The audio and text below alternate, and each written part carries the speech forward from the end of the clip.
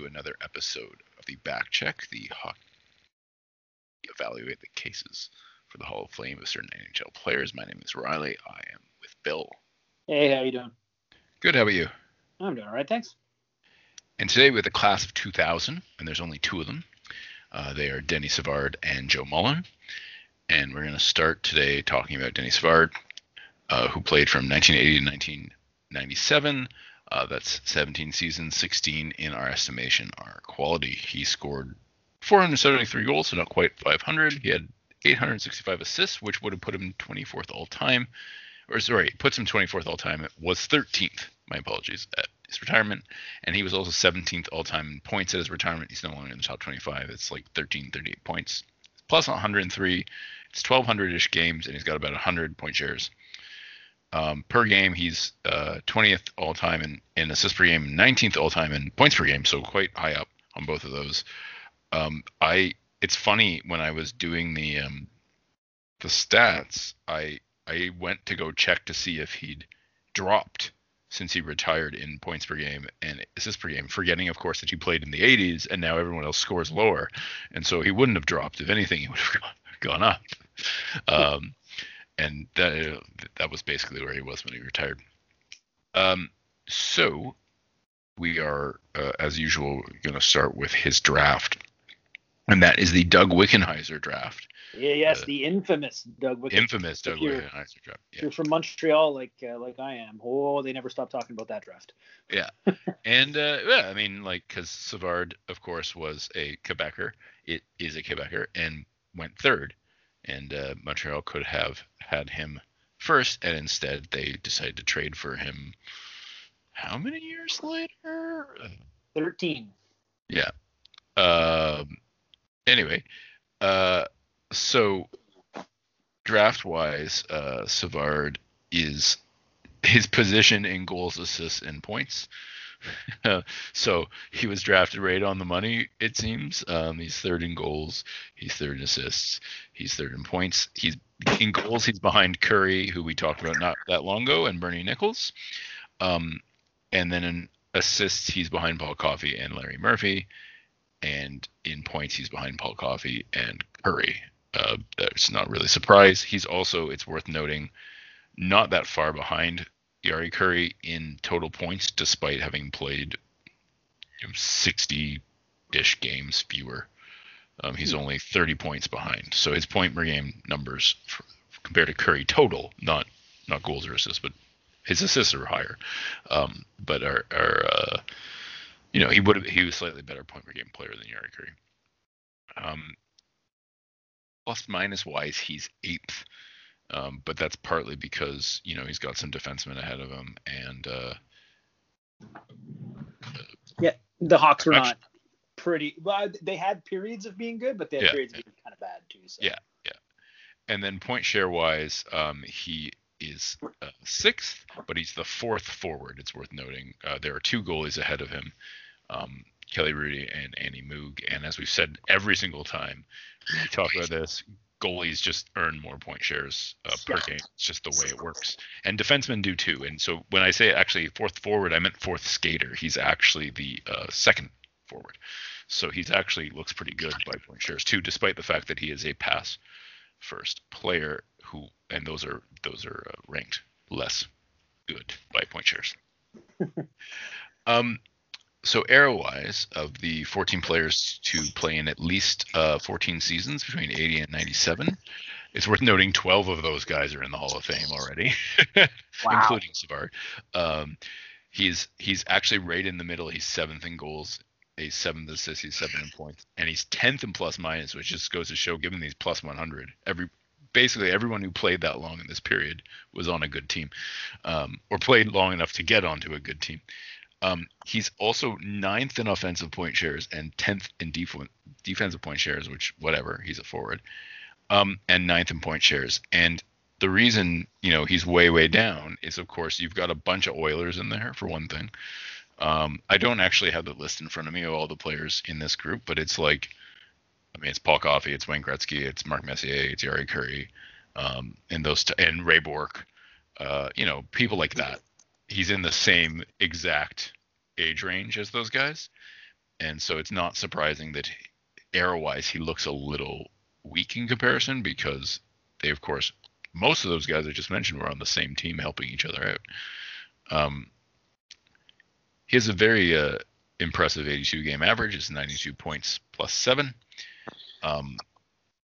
which is actually, I mean, like you said, Bill, the Hawks went through periods where they were good and periods where they were bad, but I was surprised that he was plus 100, and because he's got a couple double-digit minuses in his career, but only like 2 of them, which I was surprised by. His 3-year peak, 87 and 90, is 117 points per 80 games, which is really good. It's worth noting that is kind of unfair to him, because his best seasons are actually quite far apart. Like his very best season was in 88, his second best season was in 83, his third best season was in 82. So trying to calculate a 3-year peak, kind of unfair to him. Of course, he doesn't have possession stats. His playoff stats are better than I was expecting them to be. He was 15th all time in playoff goals when he retired. He's now 21st. He was 10th all time in playoff assists when he retired. Now he's 19th, and he was 8th all time in playoff points when he retired. Now he's 17th. I should point out, I was not, I watched a little bit of hockey when he was playing, but like not a ton. And I was mostly just Leafs games, and so I really didn't have any idea how high he was up on the playoff career stat list. But he played, the Blackhawks made it in the playoffs most years he was on them. And then, of course, he went to Montreal, and, they had that run. And anyway, he's also 25th all-time in playoff points per game. Wow. Yeah. That's impressive. Yeah, he's super impressive. But then you get the idea of how inflated the era is when you look at how he compares to his era, because he's 11th in his era in playoff goals. He's 7th in assists and 6th in points. So he's among the better playoff performers, but like he's not number 1 or anything anywhere near, which obviously that's Gretzky. But like, the fact that he's 6th in points in his era, but was 8th all time in points at his retirement tells you something about the era he played in.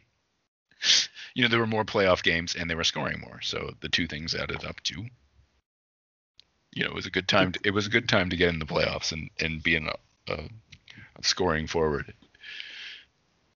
Adjustment hurts him a ton. It knocks his 82 game average down 15 points per 82 games, which is among the worst we've seen. It puts him slightly below a point per game player if you adjust for era. And actually it's interesting, the versus X adjustment, which is the other era adjustment, that's calculated differently. It docks him far fewer goals, but still has him as like fewer total points overall, which is interesting. So we have two trades to talk about, one of which is a really big deal, and the other of which is not a big deal at all, I think. The first one is that he was traded when he was 29 years old to Montreal, the team that was supposed to draft him, for Chris Chelios, who was a year younger than him, and a second-round pick that became nobody, a Michael Fomichter, never heard of him. And of course, they both still had careers after this, but Chris Chelios went on to play for like a preposterously long time after, like 15 years later or something like that, whereas Savard, only played for the Habs for a few seasons. On the other hand, 3. On the other hand, they won a cup. And the Blackhawks, of course, didn't win a cup with Chelios. So, do you have strong feelings on who won? Who won that trade? I think Chelios was a much better player for a lot longer. So I feel like Chicago won the trade, and if they wouldn't have run into the Penguins, maybe they would have won a cup with Chelios there. But and the thing is, when the Habs won the cup, Savard only played part of the playoffs, right? He got hurt and he didn't play in the final. and then he retired. I think it was that year he retired. He won the cup and retired right after that. What, Savard? Yeah, or how many more years did he play? Oh, like 4. Where did he go after Montreal? Tampa. Oh yeah. And then he went back to Chicago.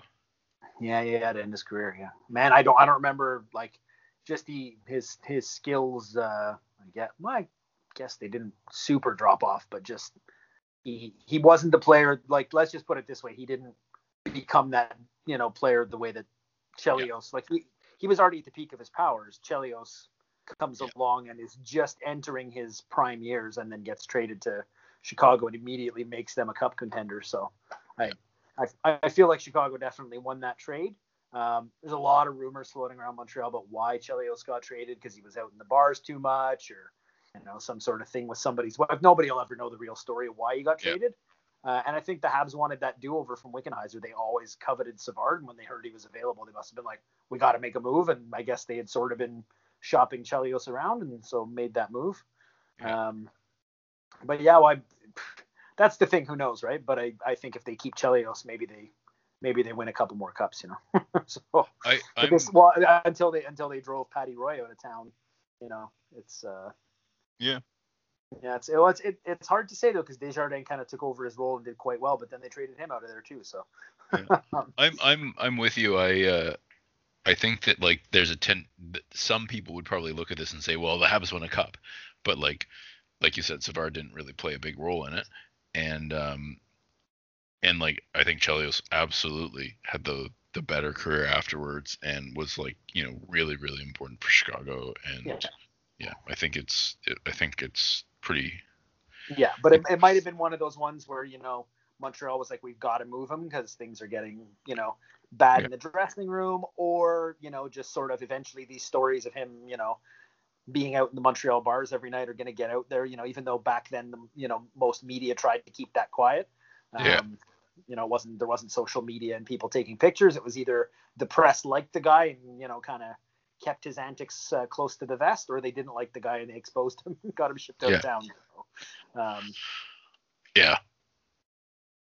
I mean, I don't know any of those details, but like I do think that like I can sort of see it from Montreal's perspective, even without that, just because, like you said, they coveted him from the very beginning, Savard. But like I do think that like if you look at that, especially in a bit of a vacuum, it sure looks like Chicago is getting because like right away Savard's production, and I know this is partly because of Montreal's style of play, but Savard's production drops off a cliff when he goes to Montreal, and then it doesn't ever recover.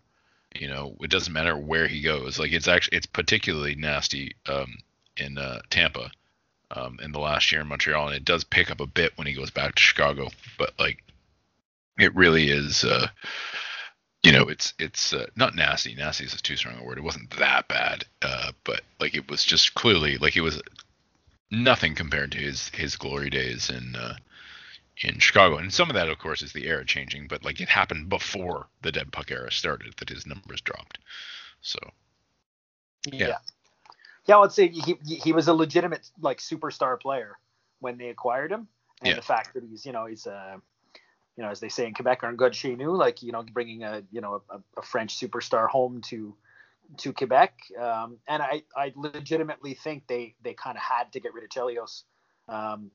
I'm guessing it was probably partying, because I think it's pretty well known he's quite the party animal. So I don't think we're like I'm not going to get into any of the other rumors because nobody will ever know if they're true. But that's sort of the prevailing general opinion of most people, is he got moved out for either some sort of incident or just a general pattern, and the team was like telling him to cut it out, and he's like, I'm going to do whatever I want. And they're like, let's maybe get something good for this guy while we still can. And teams don't know that we want to get rid of him yet, so.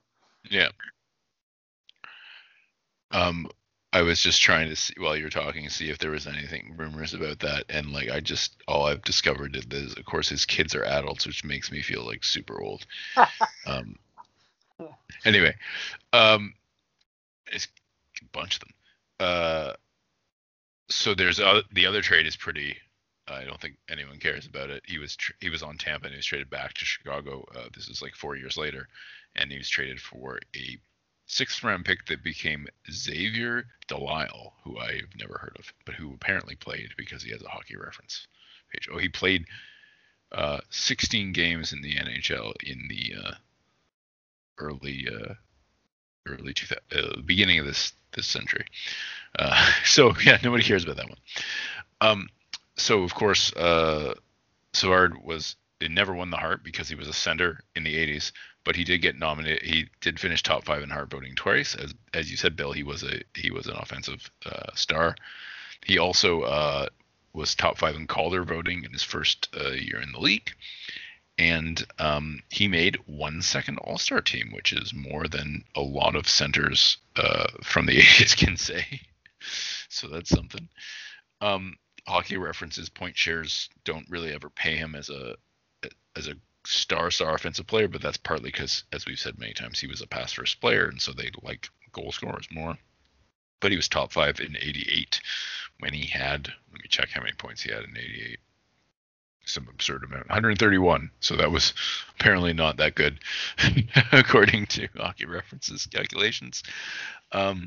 He never scored 50 goals, but he scored 40 goals a few times. He also had 80 assists 3 times, and he's one of only 6 players in the history of the NHL to do that, which is pretty impressive. The other 5 being probably Gretzky or Lemieux. I'm seeing if I can do it off the top of my head. Probably Coffey, and I don't know, maybe Bork would probably be the others. And then, of course, he's also one of only 23 players to have 50 assists 9 times.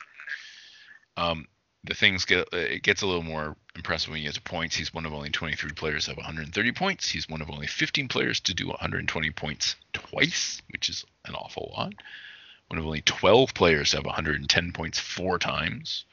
One of only 18 players to have 100 points 5 times. You get the idea. He scored lots of points, and he did it frequently for a period of about nine years ish, where he was like one of the best offensive players in the league. Though compared to the league overall, it was obviously he was only top 10 in points 5 times, but he scored an absolute ton. It was that kind of era. He also made 7 All-Star Game appearances. The versus X peak adjustment has him not looking very good in goals, but has him looking very good in points and assists. For his best 7 seasons, he's 188th all time, but he's 40th all time. 188th all time in goals, but he's 40th all time in assists and 65th all time in points, which is pretty damn good. And for best 10 seasons, he's 153rd all time in goals, but 45th all time in assists and 71st in points. So slightly worse, which reflects the drop off, but still, at least by assists, he's one of the top 50 players ever. In points, he's one of the top 70. So that's, that makes him look pretty good.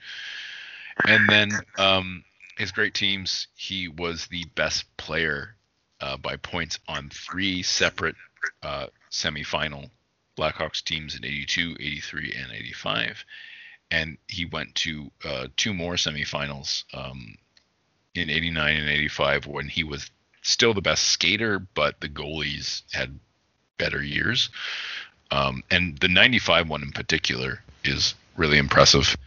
I don't know what happened to him because he was mostly done, but he had 18 points in 16 games for the Blackhawks in 95 when his career was, like his regular season numbers that year. He put up he was a trade deadline ish. That trade was actually right around the trade deadline. And he was pointing up 0.5 points per game for Tampa that season before he went and scored 18 points in 16 games in the playoffs. So go figure. I don't know what the hell happened. I guess he just wanted to be in Chicago or something. And then, of course, he won the Cup in 93, but he missed 6 games, and he only had 5 points in 14 games, so he was not a big part of that team. He scored no goals, it's worth noting, too, in that. He has a shooting percentage of 0 for the Cup run, which is that's not good. So,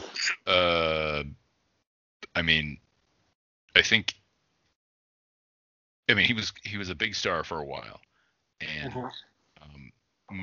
much like Howard Chuck, but with a team with a little more support and certainly a little more consistent results.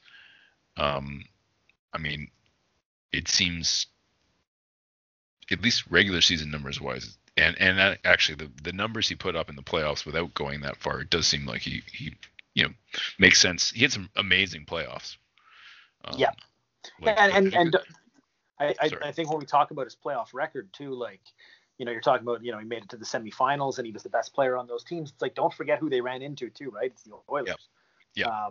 It's not like, oh, they just barely made it to the finals and they lost to some other, like, it's the Oilers every time. They kept knocking them out, and it's like, well, do they win a cup? Do they get to a bunch of cups at least? And you start to look at that. They ran into one of the greatest, if not the greatest team of all time.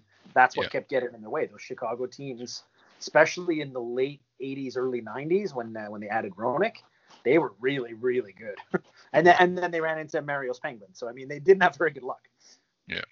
In 85, he had 29 points in 15 games in the playoffs. It's pretty good. He didn't even go to the finals. Man. It was pretty good. I mean, I don't need much convincing. I think he had a pretty great career, and I think that he certainly had some bad luck, but also had some good luck in getting onto those Habs.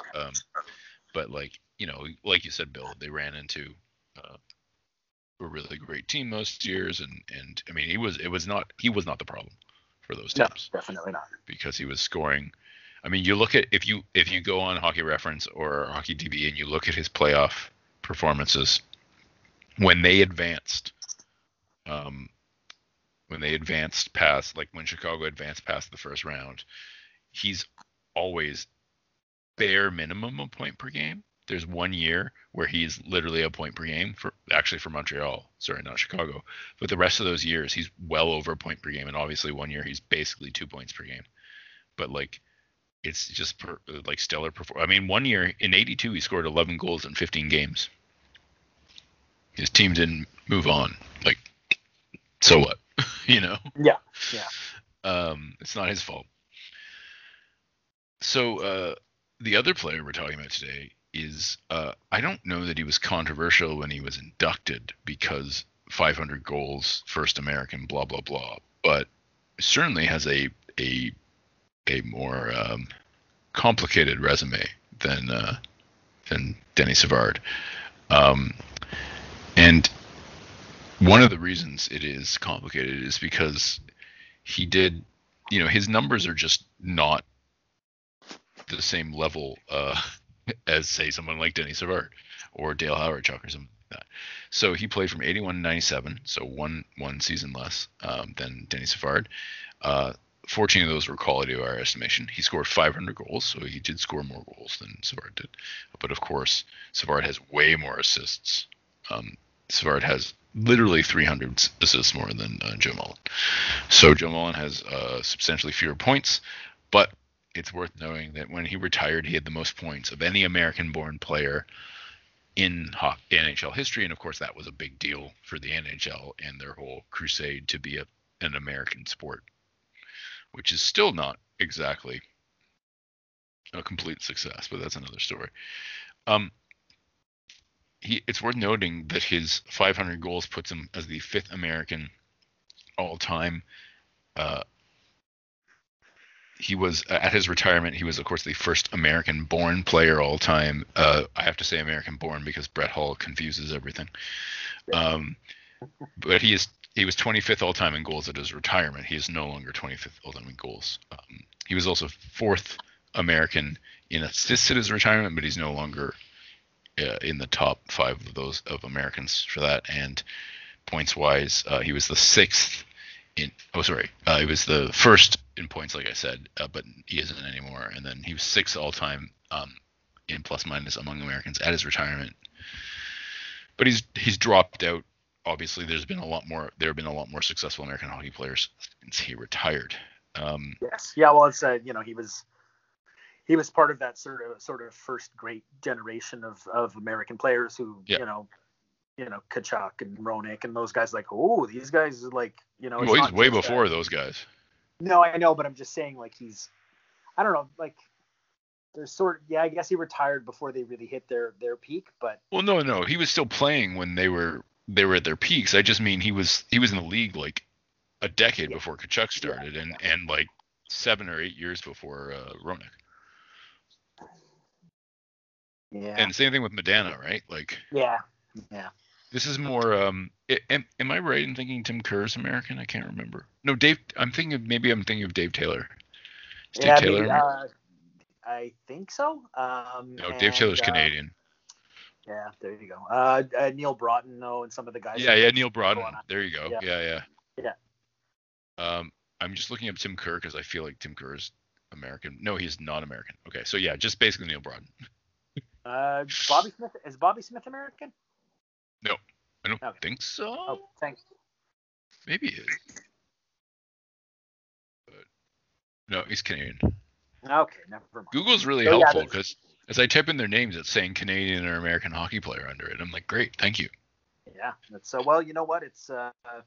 It kind of goes to show how far American hockey's come. Where Neil Broughton and Joey Mullen were sort of the high watermark for American players, and then all of a sudden you have that generation of Tkachuk, Roenick, and Leach and Leach, Chelios, So I mean, that's why he's dropped down in all of those categories. He is the 4th American all-time in goals per game and 5th American all-time in points per game still, but a lot of that has to do with when he played, of course, because like Patrick Kane's above him, but like, I don't remember if Roenick is above him or not, but like, Roenick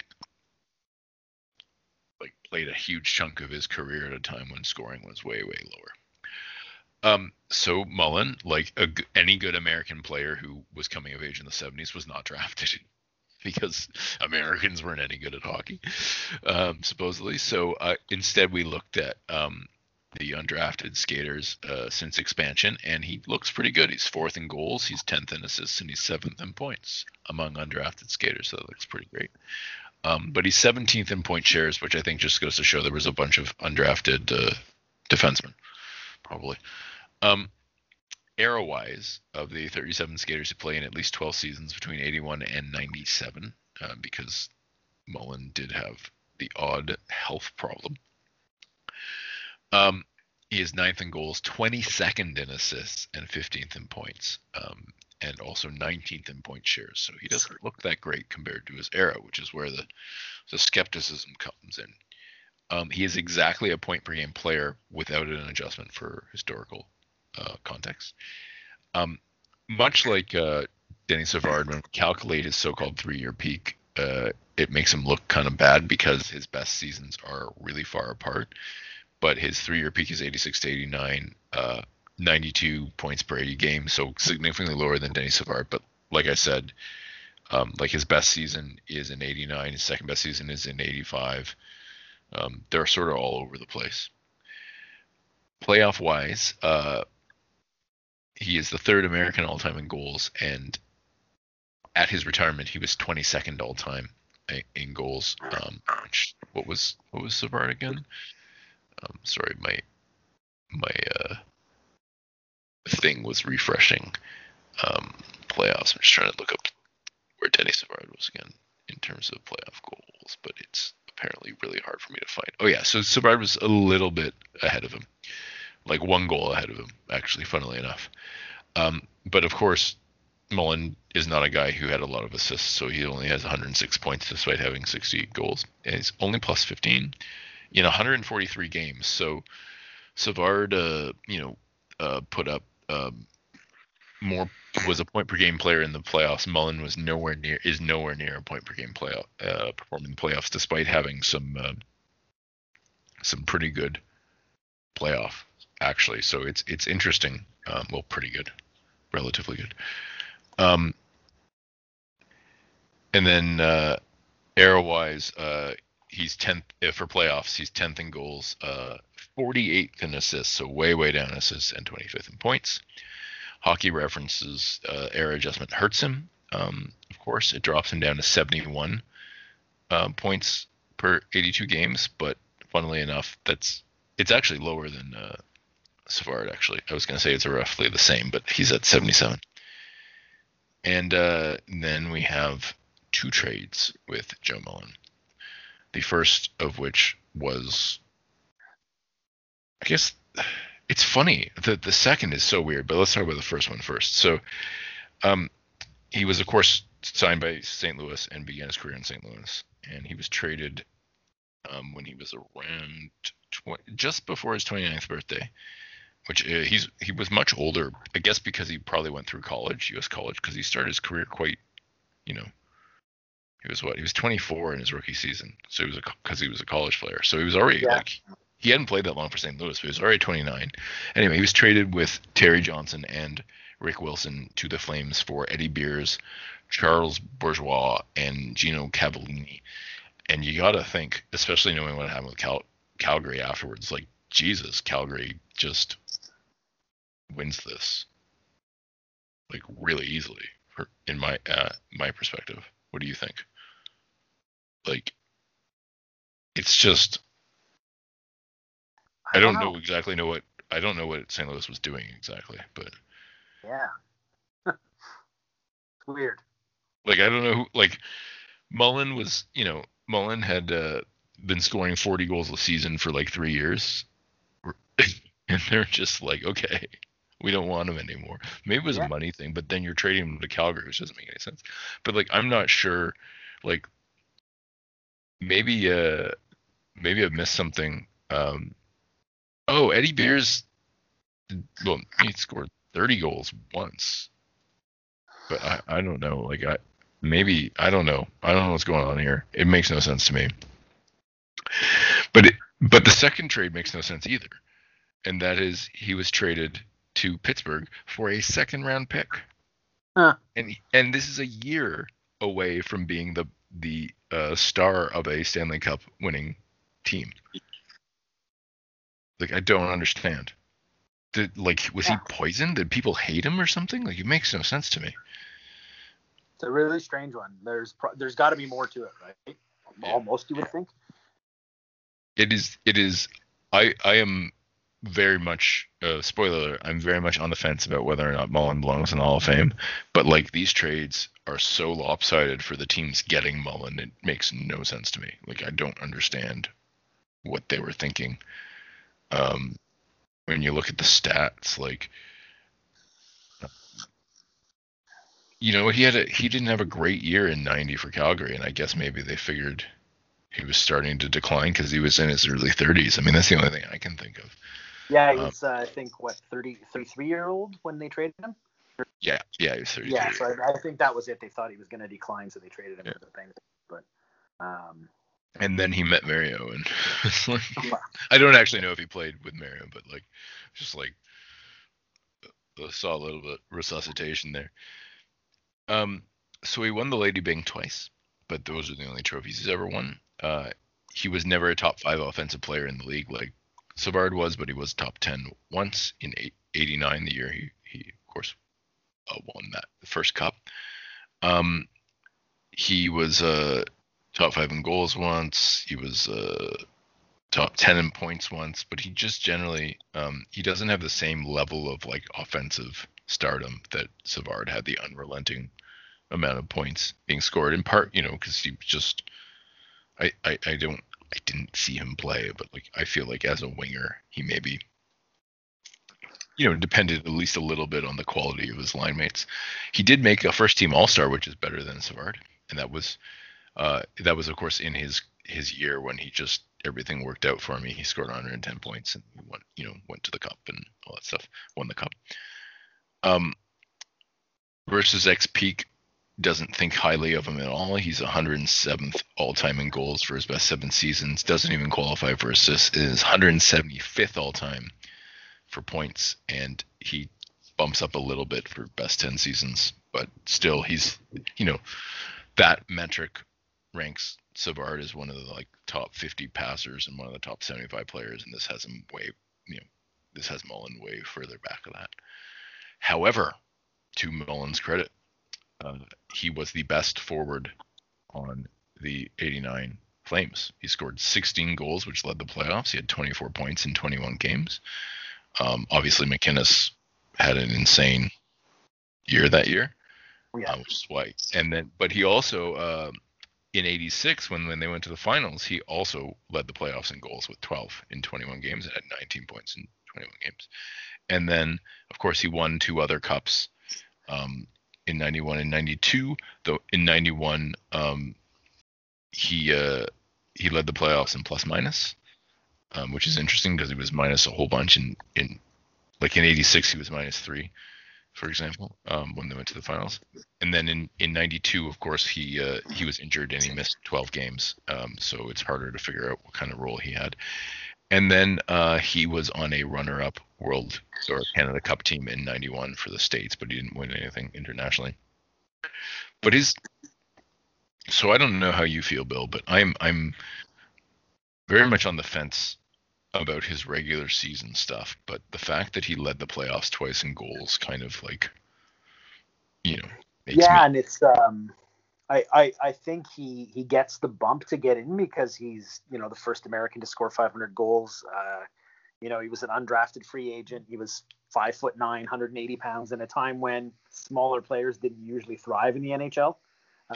So he sort of defied the odds to do what he did. He won 3 cups, so I think that also really strengthens his case with a lot of people. I think if he's Canadian, maybe he doesn't get in as early as he did. However, the fact that he did hit 500 goals, I think is most of the time if you score 500 goals, you're probably going to get in unless you played 25 seasons or something like that.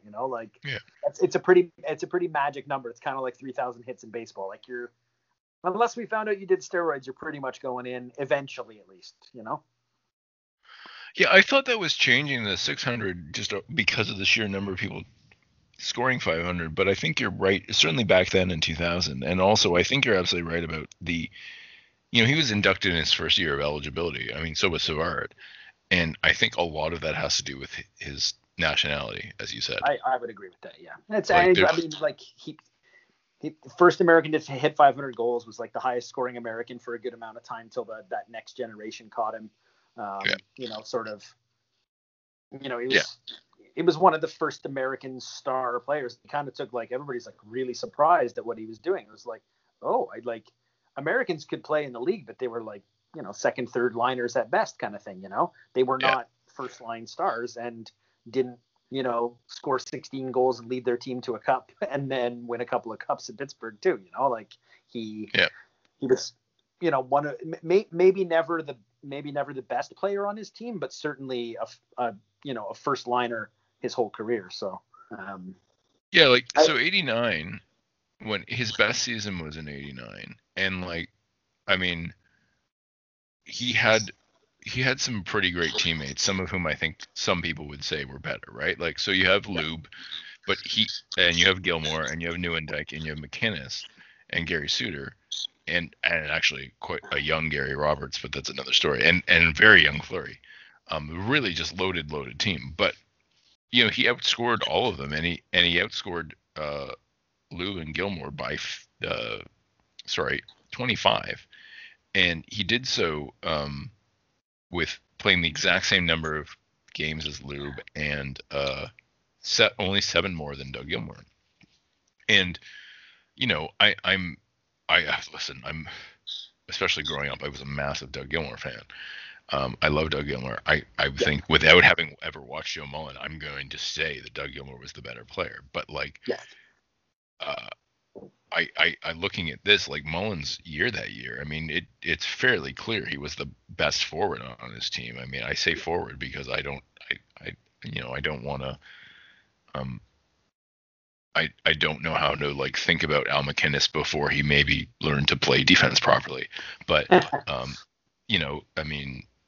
it's very clear. It's not like he has 110 points and 70 assists. He has 51 goals in that 110 points. Yeah. And I think that he may not have been the best player on his team many years, but it sure seems like he was that one year.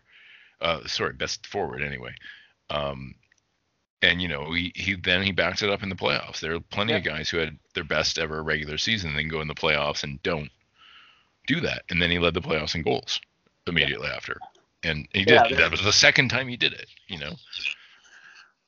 Yeah, it's like he definitely was able to elevate his game, and he definitely was a top end player. Yeah, and I think that when I look at his regular season numbers, I am, given that he was playing in the 80s, I'm pretty underwhelmed. I mean, yes, he had that one good year, but like he doesn't have a lot of other, this is a guy who scored, what did I say? He scored, um, he scored 90 points 3 times, but he scored 90 points 3 times in the 80s. So who cares?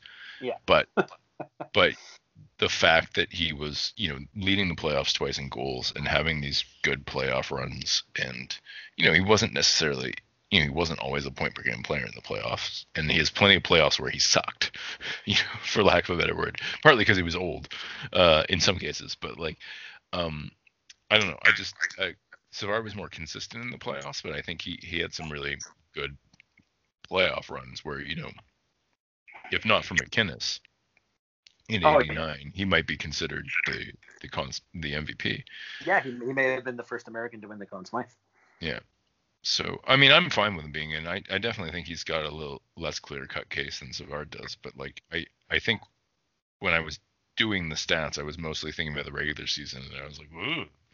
Yeah, and, like, is he in just because he was the first American to score 500 goals? But I think the playoff runs and that one year where he was very clearly one of the better forwards in the league for at least 1 year,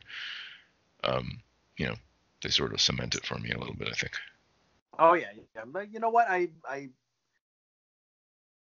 I'm talking myself into it, or you're talking me into it. I don't know. Somebody's talking me into it. Maybe his playoff stats are talking into it. And I think for most people the Cups would do that, but it's like, it's like you look at him and you look at Gartner and you're like, Gartner's numbers probably more impressive, but for some reason you just feel like Joey Mullen was the better player. I think Mullen was I think I didn't watch either of them play much. I mean, I watched Gartner more than Mullen just because he was on the Leafs, but when he was older. But I think Mullen was clearly the better player than Gartner. But if you look at the numbers, you'd be like, oh, Gartner's clearly better. Like, he just racked up, just because he played for so long, basically was never hurt. But I think if you look at it, Mullen missed a fair number of games over the years. He did, yeah, and he started so late too because he played college, right? So he only really came in the league at 24. So he's not going to have but he still scored 500 goals starting in the league at age 24. It's pretty impressive. So if he had made it, like if he had played Canadian Junior and made it in at like age 21 or 22, maybe he's got maybe he hits 600 goals. Maybe he's got another couple 50-goal seasons in him. So it's possible. Consider, yeah, especially given how early forwards peak in the NHL. Yeah. All right. So I guess both of them belong. I think what we're saying. I think so. We're in agreement. Yeah. I did not actually expect to come out of this saying that. I was trying to be a Mullen skeptic, but it didn't work out. Anyway, all right. That's it for this episode. We are going to have the 99 class next time, and I haven't looked at that recently, so I don't remember who's in it, but I'm sure we'll figure it out before we record the next episode.